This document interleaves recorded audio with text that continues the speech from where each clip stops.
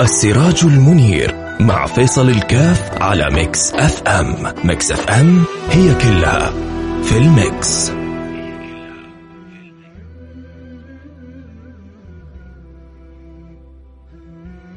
بسم الله الرحمن الرحيم. الحمد لله والصلاة والسلام على رسول الله وعلى آله وصحبه ومن والاه.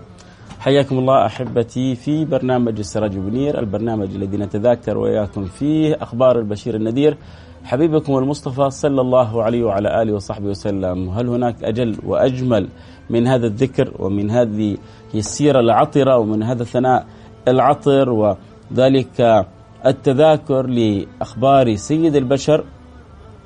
إنه سيدنا رسول الله محبوب رب العالمين، ونحن وإياكم نتذاكر فيما يقربنا من ذلك المحبوب المصطفى صلى الله عليه وعلى آله وصحبه وسلم. وخصوصا أنه إحنا وإياكم في فصل هو من أهم وأعظم الفصول، ألا وهو باب الشمائل، فصل الشمائل، ذلك الذي يجعل لنا القدم على القدم فنصبح من خير الأمم بسيرنا على نهج النبي المصطفى صلى الله عليه وعلى آله وصحبه وسلم. محتاجين إحنا في هذا الباب، باب الشمائل، أن يكون لنا نصيب من الجانب الخلقي. ليش؟ لأن النبي صلى الله عليه وعلى آله وصحبه وسلم يقول: أقربكم مني مجلسا يوم القيامة أحاسنكم أخلاقا. ومحاسن الأخلاق هذه نأخذها من باب الشمائل، نرى كيف كانت أخلاق النبي محمد صلى الله عليه وعلى آله وصحبه وسلم. والشمائل تنقسم إلى خلقية وخلقية. الخلقية تتعلق بالجسد الشريف وما يعني دار في دورها ونحى نحوها. أما الجوانب الخلقية هي التي تتعلق بأخلاق النبي المصطفى: أدبني ربي فأحسن تأديبي. فإحنا محتاجين كثير إلى أن نقرأ ونقرأ ونقرأ ونتعلم ونتعلم ونتعلم ونستمر، ولا ينتهي الإنسان من تتبع شمائل النبي المصطفى في بيته، في مدرسته، في مجتمعه، حتى نأخذ من ذلك الخلق أعظم النصيب، فنكون من كل خير قريب. اللهم آمين يا رب العالمين. فلذلك محتاجين كثير يا سادتي، لأنه مين فينا ما يتمنى القرب من سيد الأحباب يوم القيامة؟ مين فينا ما يتمنى أن يكون من أقرب الخلق له يوم القيامة؟ الباب ما هو صعب، لكن اللي حيكونوا قريبين جدا من النبي في ذلك اليوم ناس لهم صفات معينة، ناس لهم أوصاف معينة. بعض الأماكن كذا لها برستيج، بعض الأماكن كذا لها خصوصية، بعض الأماكن لها كذا مزية. القرب من النبي، البرستيج حقه، الجمال حقه، الخصوصية حقه، لا هي مظاهر دنيا ولا أموال ولا شوفة نفس ولا تعالي، لا أخلاق نبوية، قيم، معالي أمور. لما تكون فيك أنت أكثر واحد تكون مهيأ أن تكون قريب من النبي يوم القيامة. أقربكم مني مجلسا يوم القيامة. فلما تكون أخلاقك حسنة الكل يحبك والناس تستلطفك وتكون منكسر بين يدي ربك وتكون قريب جدا من حبيبك محمد. طيب كيف؟ عن طريق الشمائل. فإحنا بنتعلم كل يوم شيء من هذه الشمائل، نتعلم كل يوم شيء من هذه الأخلاق، بنشوف النبي كيف بيتعامل مع ربه، وبنحاول. ما أقول لكم إن نقدر إحنا نسوي مثل رسول الله صلى الله عليه وسلم، حاشا وكلا، والله ما نقدر نجي ولا حتى ظفره، لكن بنحاول. لقد كان لكم في رسول الله أسوة حسنة. فالنبي صلى الله عليه وسلم هو أسوتنا وهو قدوتنا، وإحنا بنحاول قدر المستطاع، والحمد لله ربي بيمكننا. اللي بيجيب 5% واللي بيجيب 10% واللي بيجيب 3% واللي بيجيب 20%، وكلنا بنسعى بنقول يا رب. ومن الأشياء المهمة التي ينبغي أن نتعلمها من رسول الله، من شمائل رسول الله، من أخلاق رسول الله، أدب رسول الله مع المولى، أدب رسول الله مع المولى تعالى في علاه. ومن أعظم هذه الآداب انكساره بين يدي مولاه، أدبه مع مولاه، كثرة استغفاره لمولاه. كثرة استغفاره وتوبته موضوع حلقتنا اليوم. نبغى نبحث وإحنا نسمع عن حال النبي. يعني إحنا نتكلم عن مين؟ نتكلم عن المعصوم. إحنا بنتكلم عن الذي ما ساء قط، من الذي ما ساء قط؟ من له الحسنى فقط؟ محمد الهادي الذي عليه جبريل هبط، هذا الذي ما ساء قط، وهذا الذي له الحسنى كاملة، إنه حبيبكم محمد. هذا الذي ما ساء قط وله الحسنى فقط هو المكثر من الاستغفار. طيب إذا كان هذا حال النبي صلى الله عليه وعلى آله وصحبه وسلم، فيا ترى أنا حالي وحالك أنت كيف مع الاستغفار؟ يا ترى أنا وضعك أنت كيف مع الاستغفار؟ يا ترى أنا نصيبي ونصيبك أنت من الاستغفار إيش؟ فعشان كذا لما نسمع كلام النبي صلى الله عليه وعلى آله وصحبه وسلم يختلف الأمر عندنا، ندرك أنه لا والله ينبغي إذا كان هكذا رسول الله فأنا من باب أولى أن أكون مكثر من الاستغفار، لأن أنا كل ذنوب، أنا كل معاصي، أنا كل أخطاء. النبي بهذه الحال شانه مع الاستغفار وأنا أكون مقصر. العجيب إنه كثير من الخير يترتب للإنسان بالاستغفار. إحنا بنستغفر الله لأن ذنوبنا كثيرة، بنستغفر الله لأنه معاصينا كثيرة، بنستغفر الله لأنه بلاوينا كبيرة. ربي بيقول لنا أنتوا أكثر من الاستغفار، حمحوا عنكم كل اللي كان منكم، لا، وأعطيكم من الخير فوق الوصف اللي أنتوا متخيلينه، فوق الوصف اللي أنتوا متوقعينه. أعطيكم عطاء ما له حدود، أعطيكم عطاء ليس له منتهى، أعطيكم عطاء ليس لطرفه طرف. من أثر إيش؟ من أثر الاستغفار. ما هو لو عرفت الناس قيمة الاستغفار والله ما تأخرت عنه لحظة. والله يا أحبة هذه قصة ليست تنقل عن، هو بيحكيني بنفسه من لسانه إلى أذني. يقول هو بياع يبيع، عنده لابد يحقق تارجت معين، هدف معين يصل له كل شهر. يقول وصعبت علي الأمور واشتد علي الحال وماني قادر وخايف إني يعني أترك العمل أو أفصل من العمل أو شيء من ذلك. يقول فلازمت الاستغفار وأكثرت من الاستغفار، وإذا بالمبيعات تتوالى علي حتى فقت كل اللي حولي. ذكي عرف كيف يتعامل مع الله، عرف كيف يحرك السماوات العلى. لو عرف الناس ما في الاستغفار للزموه. والنبي يبغى يعلمنا ويحث الصحابة ويعلم حذيفة وعبد الله بن عمر وغيره من الصحابة كيف يكثروا من الاستغفار. الله بيصرح في القرآن إيش عاد فوق أكثر من كده؟ فقلت استغفروا ربكم إنه كان غفارا يرسل السماء عليكم مدرارا ويمددكم بأموال وبنين ويجعل لكم جنات ويجعل لكم أنهارا. اللي ما يبغوا يسمعوا الكلام ولا يبغوا ينتبهوا ولا يبغوا يطيعوا ونبغى لهم الخير، ما لكم لا ترجون لله وقارا؟ ما لكم لا ترجون لله وقارا؟ أنا أقول لكم استغفروا الخير كله لكم. إيش اللي شغلكم عني؟ إيش اللي شغلكم عن ذكري؟ إيش اللي شغلكم عن الأدب معي؟ إيش اللي شغلكم عن السير على نهج حبيبي محمد المكثر من الاستغفار والتوبة؟ إحنا نحتاج في كل نفس أن نتوب إلى الله، محتاجين في كل لحظة أن نستغفر رب العالمين. ومع ذلك يرضى الله مننا باليسير، لكن أن تمر علينا أيامنا وليالينا وما لنا نصيب من الاستغفار. حبيبكم محمد صلى الله عليه وعلى آله وسلم يستغفر الله في اليوم الواحد كما جاء في الحديث: إني لا أستغفر الله وأتوب إليه في اليوم 70 مرة كما جاء في البخاري. في اليوم الواحد يذكر. وعادة لما تأتي 70 قد يقصد بها 70 من العدد، وقد يقصد بها الكثرة. الله سبحانه وتعالى لما يقول في كتاب العزيز إن تستغفر لهم 70 مرة فلن يغفر الله لهم،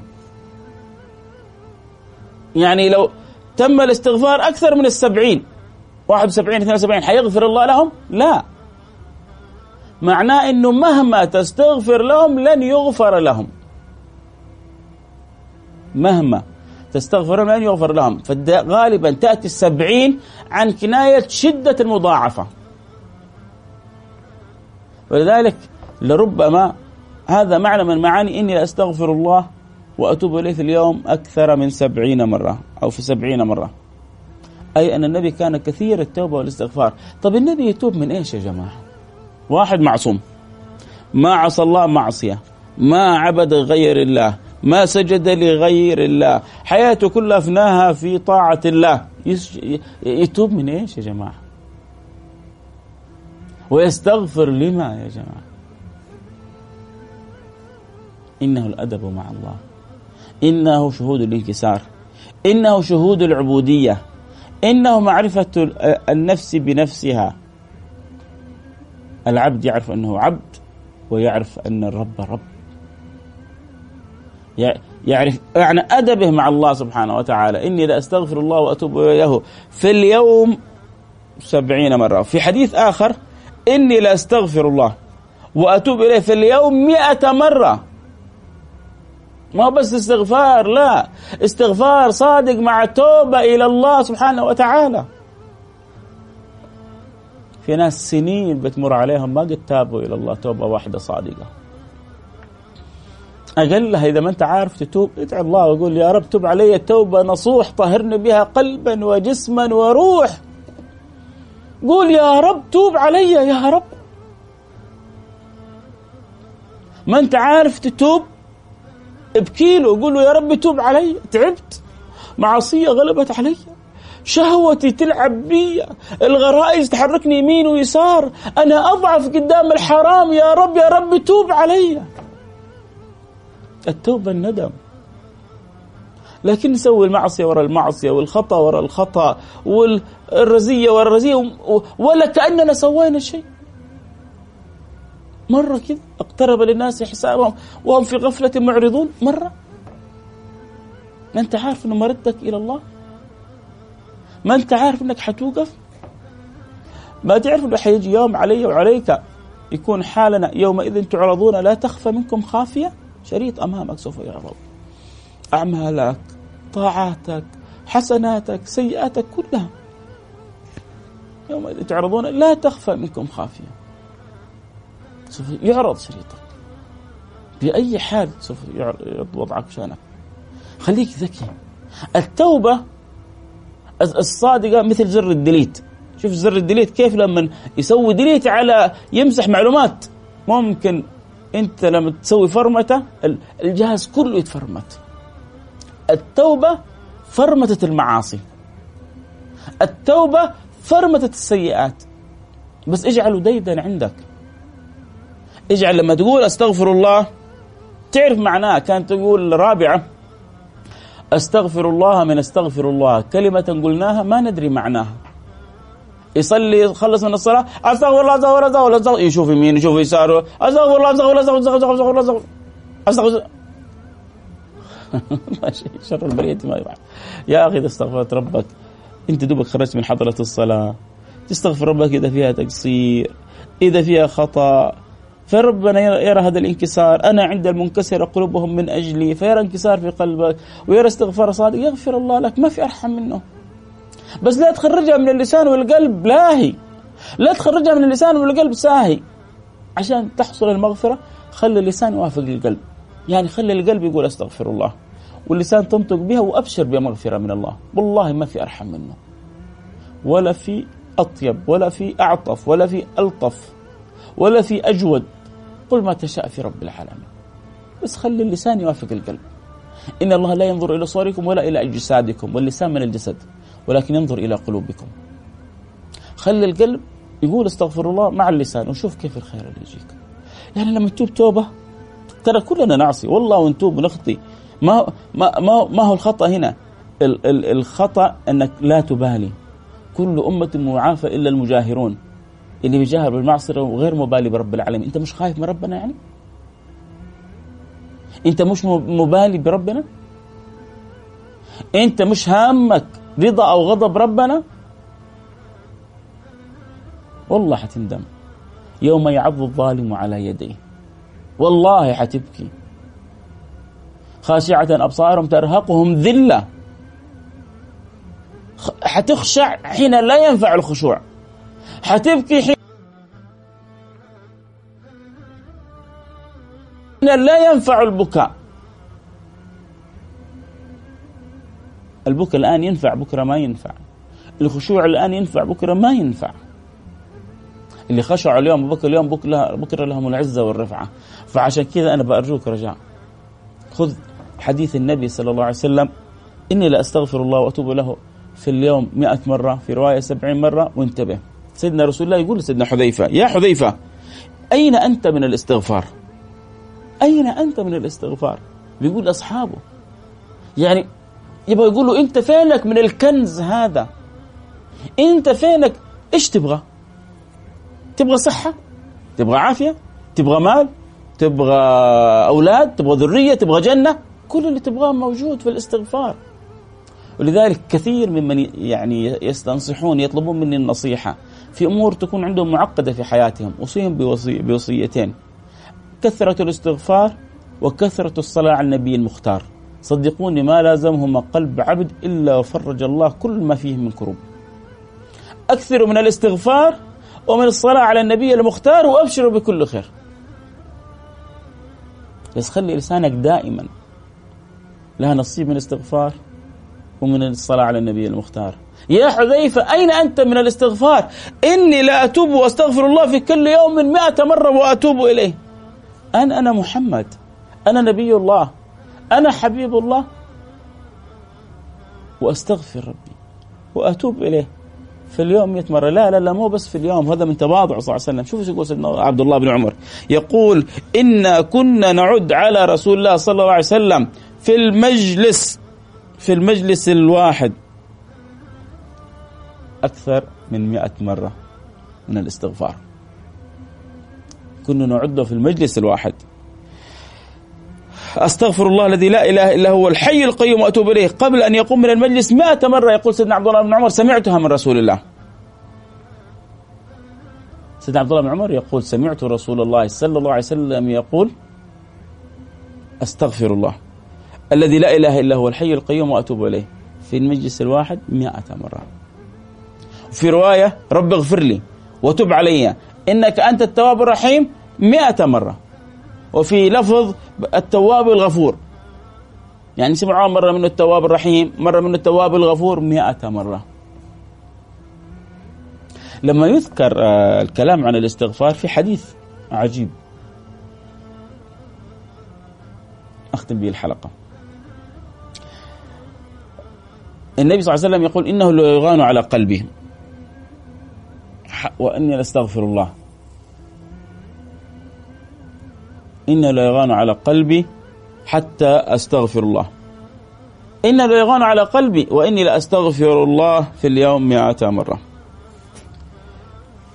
طيب، هل هذا الغين غين ماذا؟ انتبه، روح إلى قلبك إنه غين معاصي أو ذنوب أو أخطاء فيستغفر الله. لا لا لا لا، انتبه.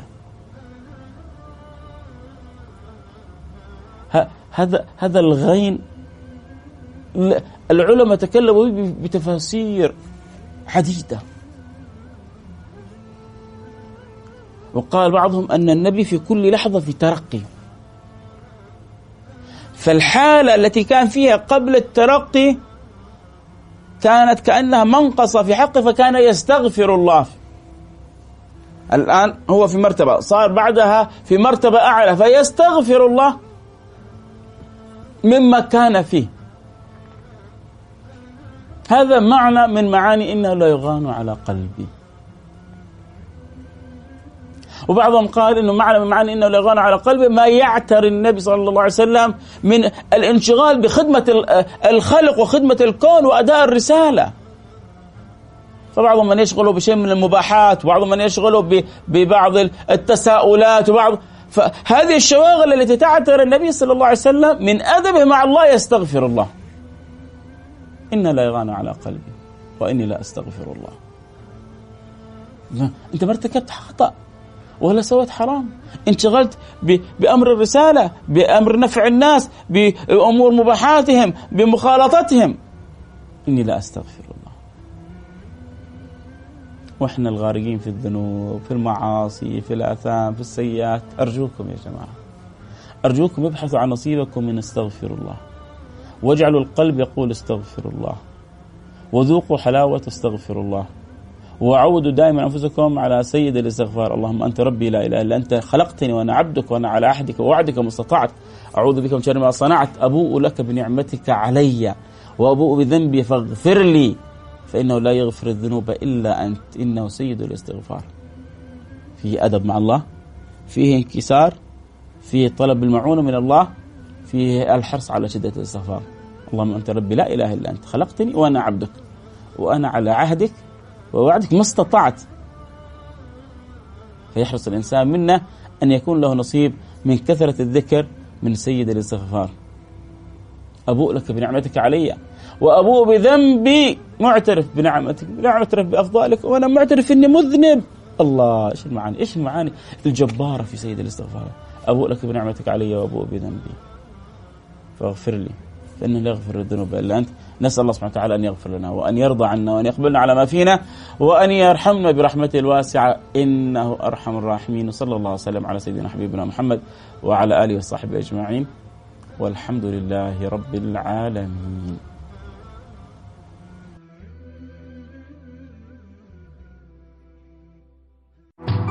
السراج المنير مع فيصل الكاف على ميكس اف ام. ميكس اف ام هي كلها في الميكس.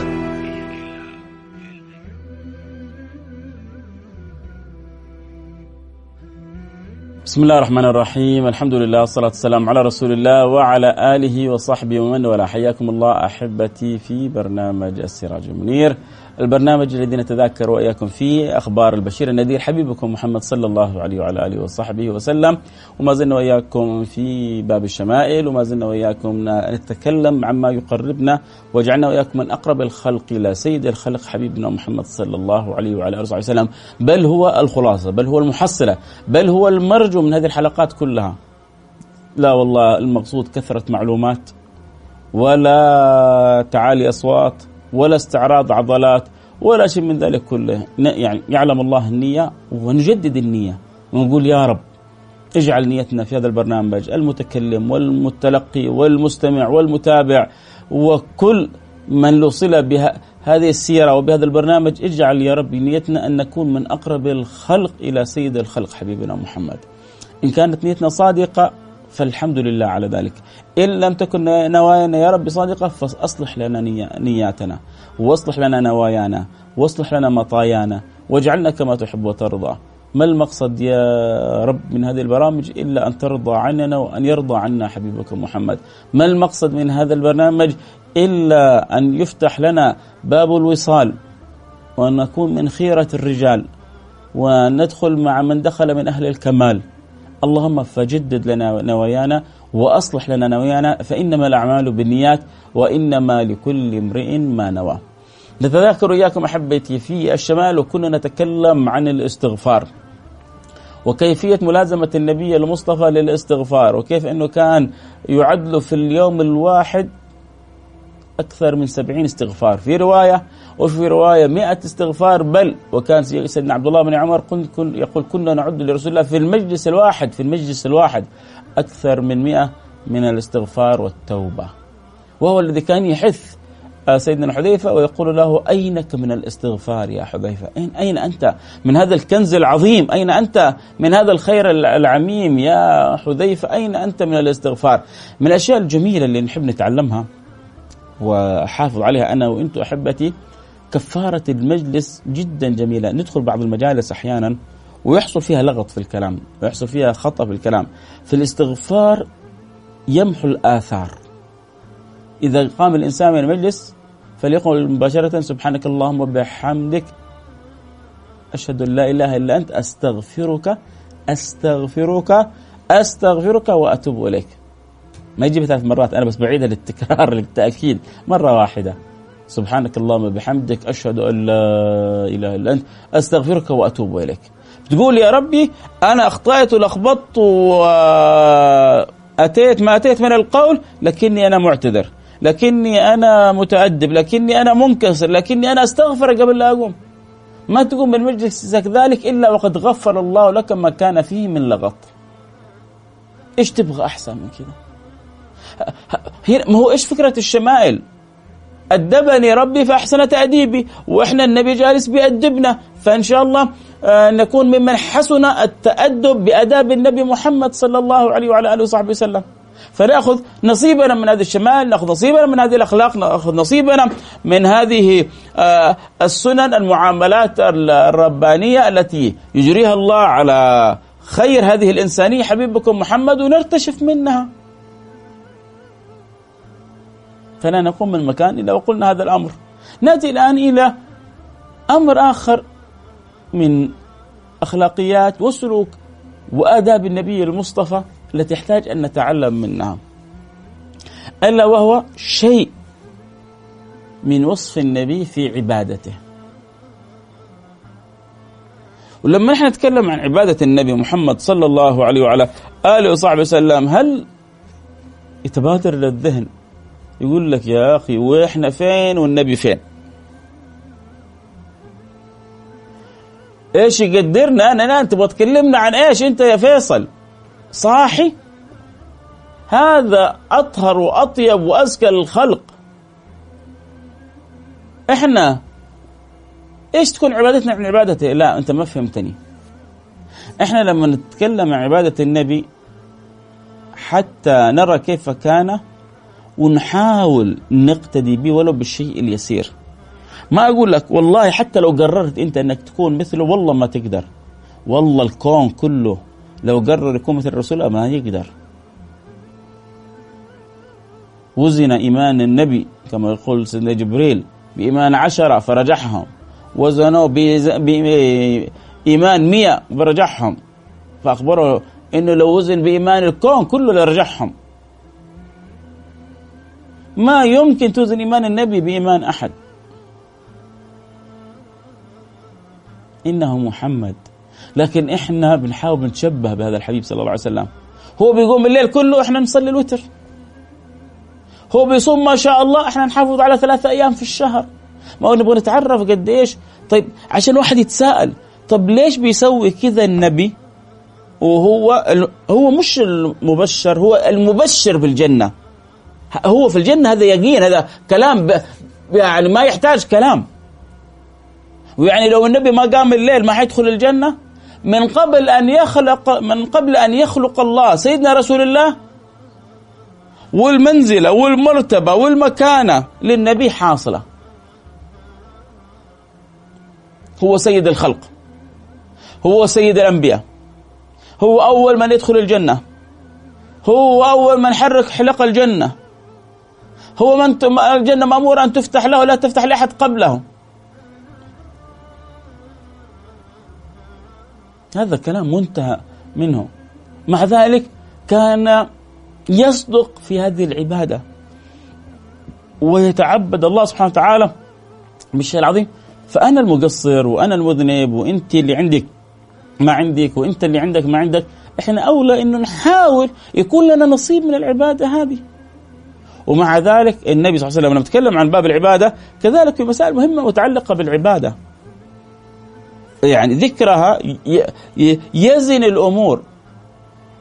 تتخيلوا أنه في بعض الصحابة تقالوا عبادة النبي محمد صلى الله عليه وعلى آله وصحبه وسلم، حسوها إنها قليلة. اجتمعوا 3 قال ولهم أنا أصوم ولا أفطر. طب ليش هم تقالوا؟ مش ينتقصون من النبي، حاشا وكلا، لأنه النبي هذا غفر الله له ما تقدم من ذنبه وما تأخر. فإحنا لازم نعبد الله أكثر وأكثر، لأنه إحنا مذنبين، إحنا مقصرين، إحنا مخطئين. لكن شوف كيف حتى في العبادة ينبغي أن يكون إمامك محمد. فكأنهم تقالوا عبادة النبي فاجتمعوا 3 وتذاكروا من شؤون تقصيرهم. فقال الأول: أما أنا فأقوم ولا أنام، الليل كله قيام. وأما الثاني قال: أنا أصوم ولا أفطر، النهار كله صيام، ما في يوم أفطر فيه أبدا. وأما الثالث قال: وأما أنا لا أتزوج النساء، خلي وقتك النساء قصة وديني وجيبني ورجعني، وفي الليل فينك ورحت وخرجت، خليني كذا أنا مع ربي، لا تجيني وحدة تعطلني ولا تزعجني ولا تشغلني، ولا أنا لا أتزوج النساء. يعني أبغى أفهم، أنتوا أحسن من النبي؟ أنتوا أورع من النبي؟ أنتوا أصفى وأتقى من النبي؟ فالنبي لما سمع عنهم جاء يعدل الميزان، جاء يوزن الكفة، فناداهم وأخبرهم عن نفسه. قال: أما أنا فأصوم وأفطر وأقوم وأنام وأتزوج النساء، فمن رغب عن سنتي فليس مني.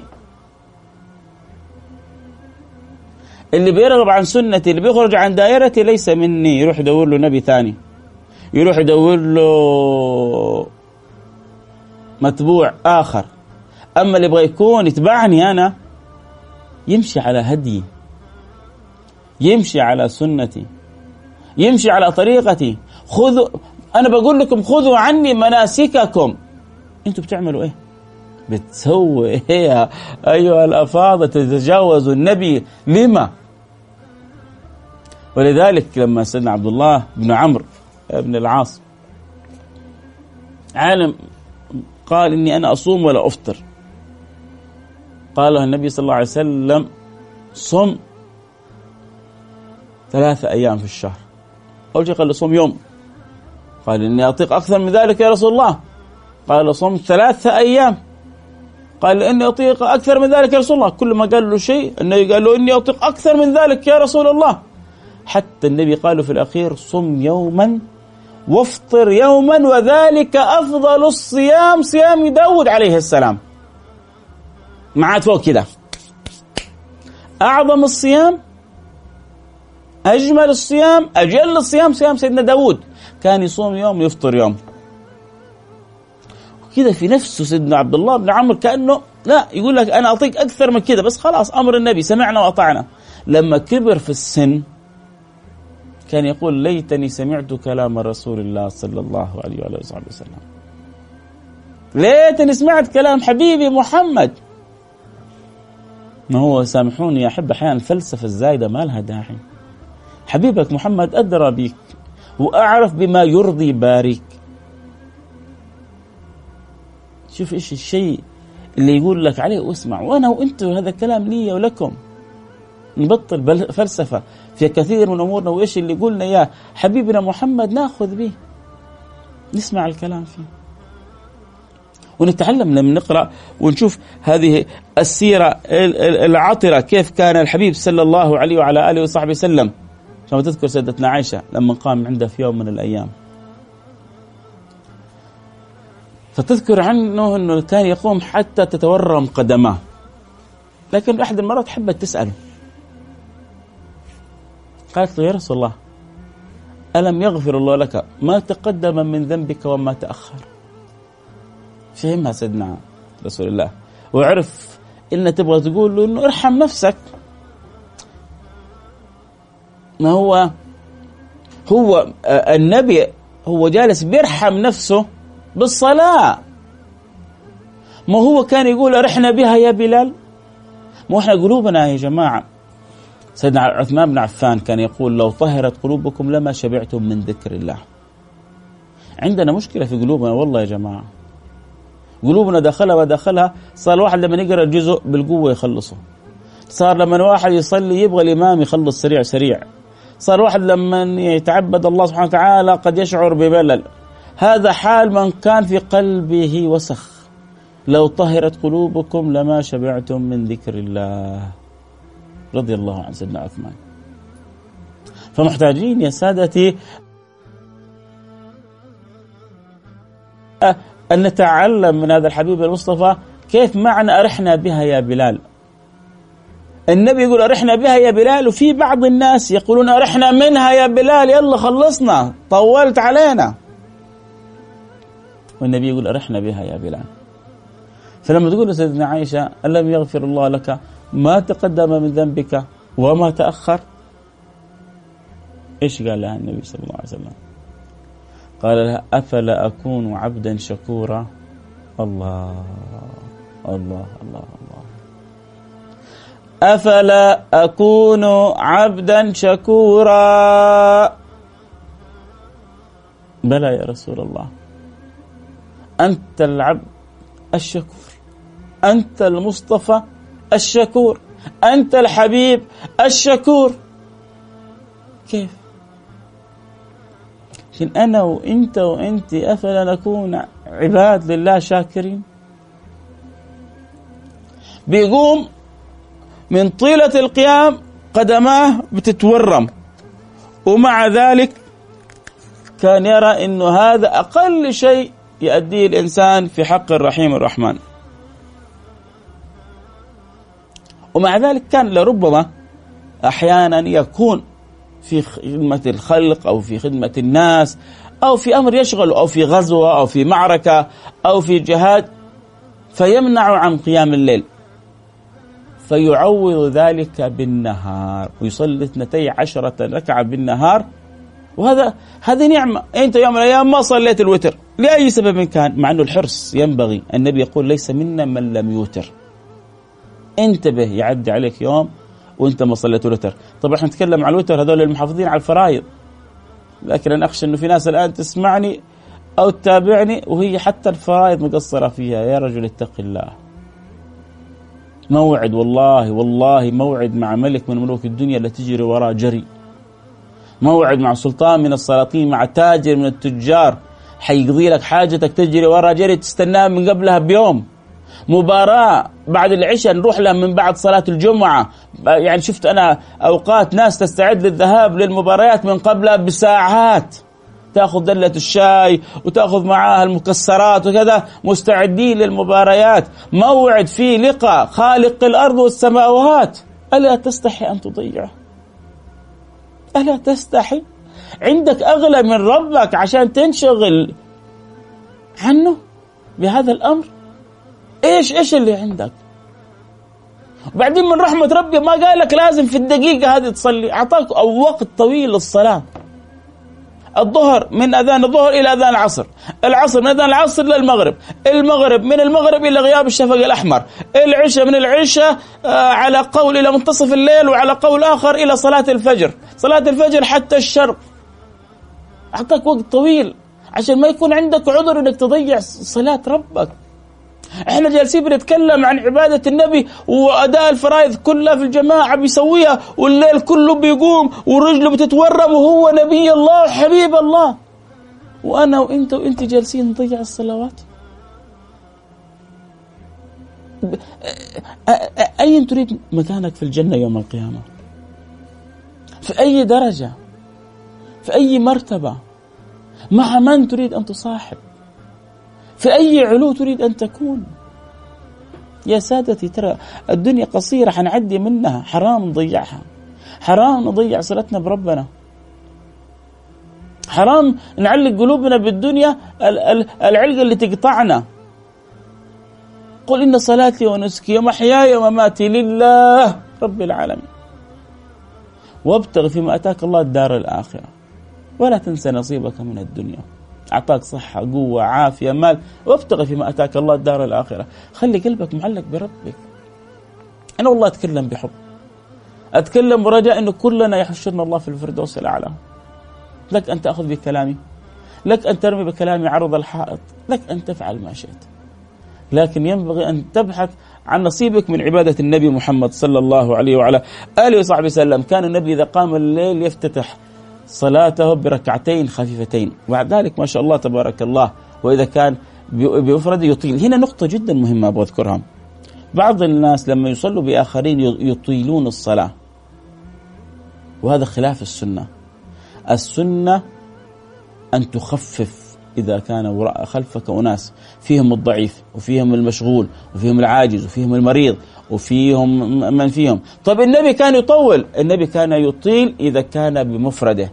كان سيدنا عبد الله بن مسعود رأى النبي يصلي فصلى خلفه حتى يقول فهممت بأمر سوء. تعرفوا إيش؟ نوى أن يفارق الصلاة، وفي رواية نوى أن يقعد، تعب. صلى النبي صلى الله عليه وسلم وقرأ البقرة. يقول سيدنا عبد الله بن مسعود يقول الآن يعني يركع، فانتهى من البقرة فقرأ النساء وآل عمران سورة ورا سورة، قلت الآن يركع. يقول حتى هممت بأمر سوء. طيب هنا النبي طول على ابن مسعود؟ لا، النبي كان يصلي بمفرده، هو اللي لحقه. انت بمفردك في بيتك في غرفتك قم كما تشاء، هذا حال النبي. يا أيها المزمل قم الليل إلا قليلا نصفه أو انقص منه قليلا أو زد عليه ورتل القرآن ترتيلا إنا سنلقي عليك قولا ثقيلا. الرجال الكمل الأكابر يدركوا قد إيش قيام الليل هذا يعطي لهم من الاستعداد لتلقي الأمانة وتلقي البلاغ بشكل صحيح بالمعونة والقدرة على التسيير فيها بالشكل الذي يرضي رب العالمين. إنا سنلقي عليك قولا ثقيلا. كيف استعد للقول الثقيل هذا؟ بقيام الليل. طيب أنا قيام الليل ونصيبي منه وأنا كيف أسوي؟ بعضهم يشعر أنه داخل معركة، هو مو عارف إنه الذين يبدأوا يتعودون على قيام الليل يستلذوا لذة، يشعروا بعد ذلك بأنهم يتمنون لو أن الفجر لم يطلع، يزعجهم صوت الديك لأنهم في أنس، لأنه هذا الليل هو وقت الخلوة، وقت الذي يخلو فيه كل محب بحبيبه، الوقت الذي يخلو فيه كل محب بحبيبه. فلذلك لو تدرب الإنسان، لو تعود الإنسان، صدقوني لذاق حلاوة ولذاق. إن قرآن الفجر كان مشهودا. هذا القرآن اللي تقرأه آخر الليل كذا قبل يأذن الفجر له لذة، حتحس بحلاوة للقرآن غير ما تقرأه في باقي الأوقات كلها. إن قرآن الفجر كان مشهودا. النبي صلى الله عليه وسلم مرة من مرات قام الليل كله بآية واحدة.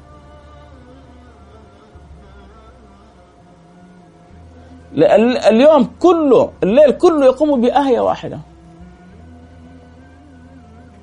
شايل هم أمته، إن تعذبهم فإنهم عبادك وأن تغفر لهم إنك أنت العزيز الحكيم.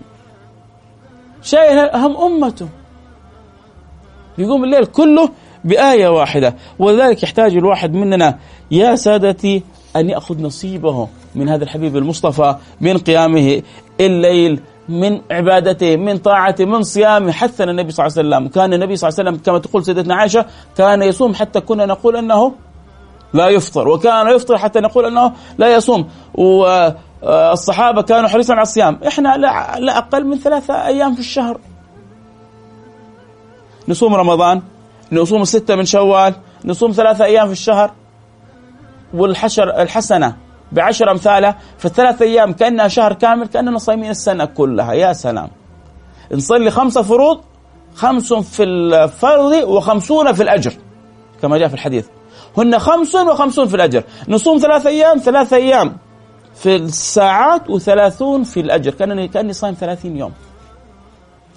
عموما الوقت جرى بنا والكلام الجميل لا ينتهي عن الحبيب المصطفى، ما زال للحديث بقية، لكن حقيقة ينبغي أن نبحث عن نصيبنا من عبادة رسول الله صلى الله عليه وعلى آله وصحبه وسلم.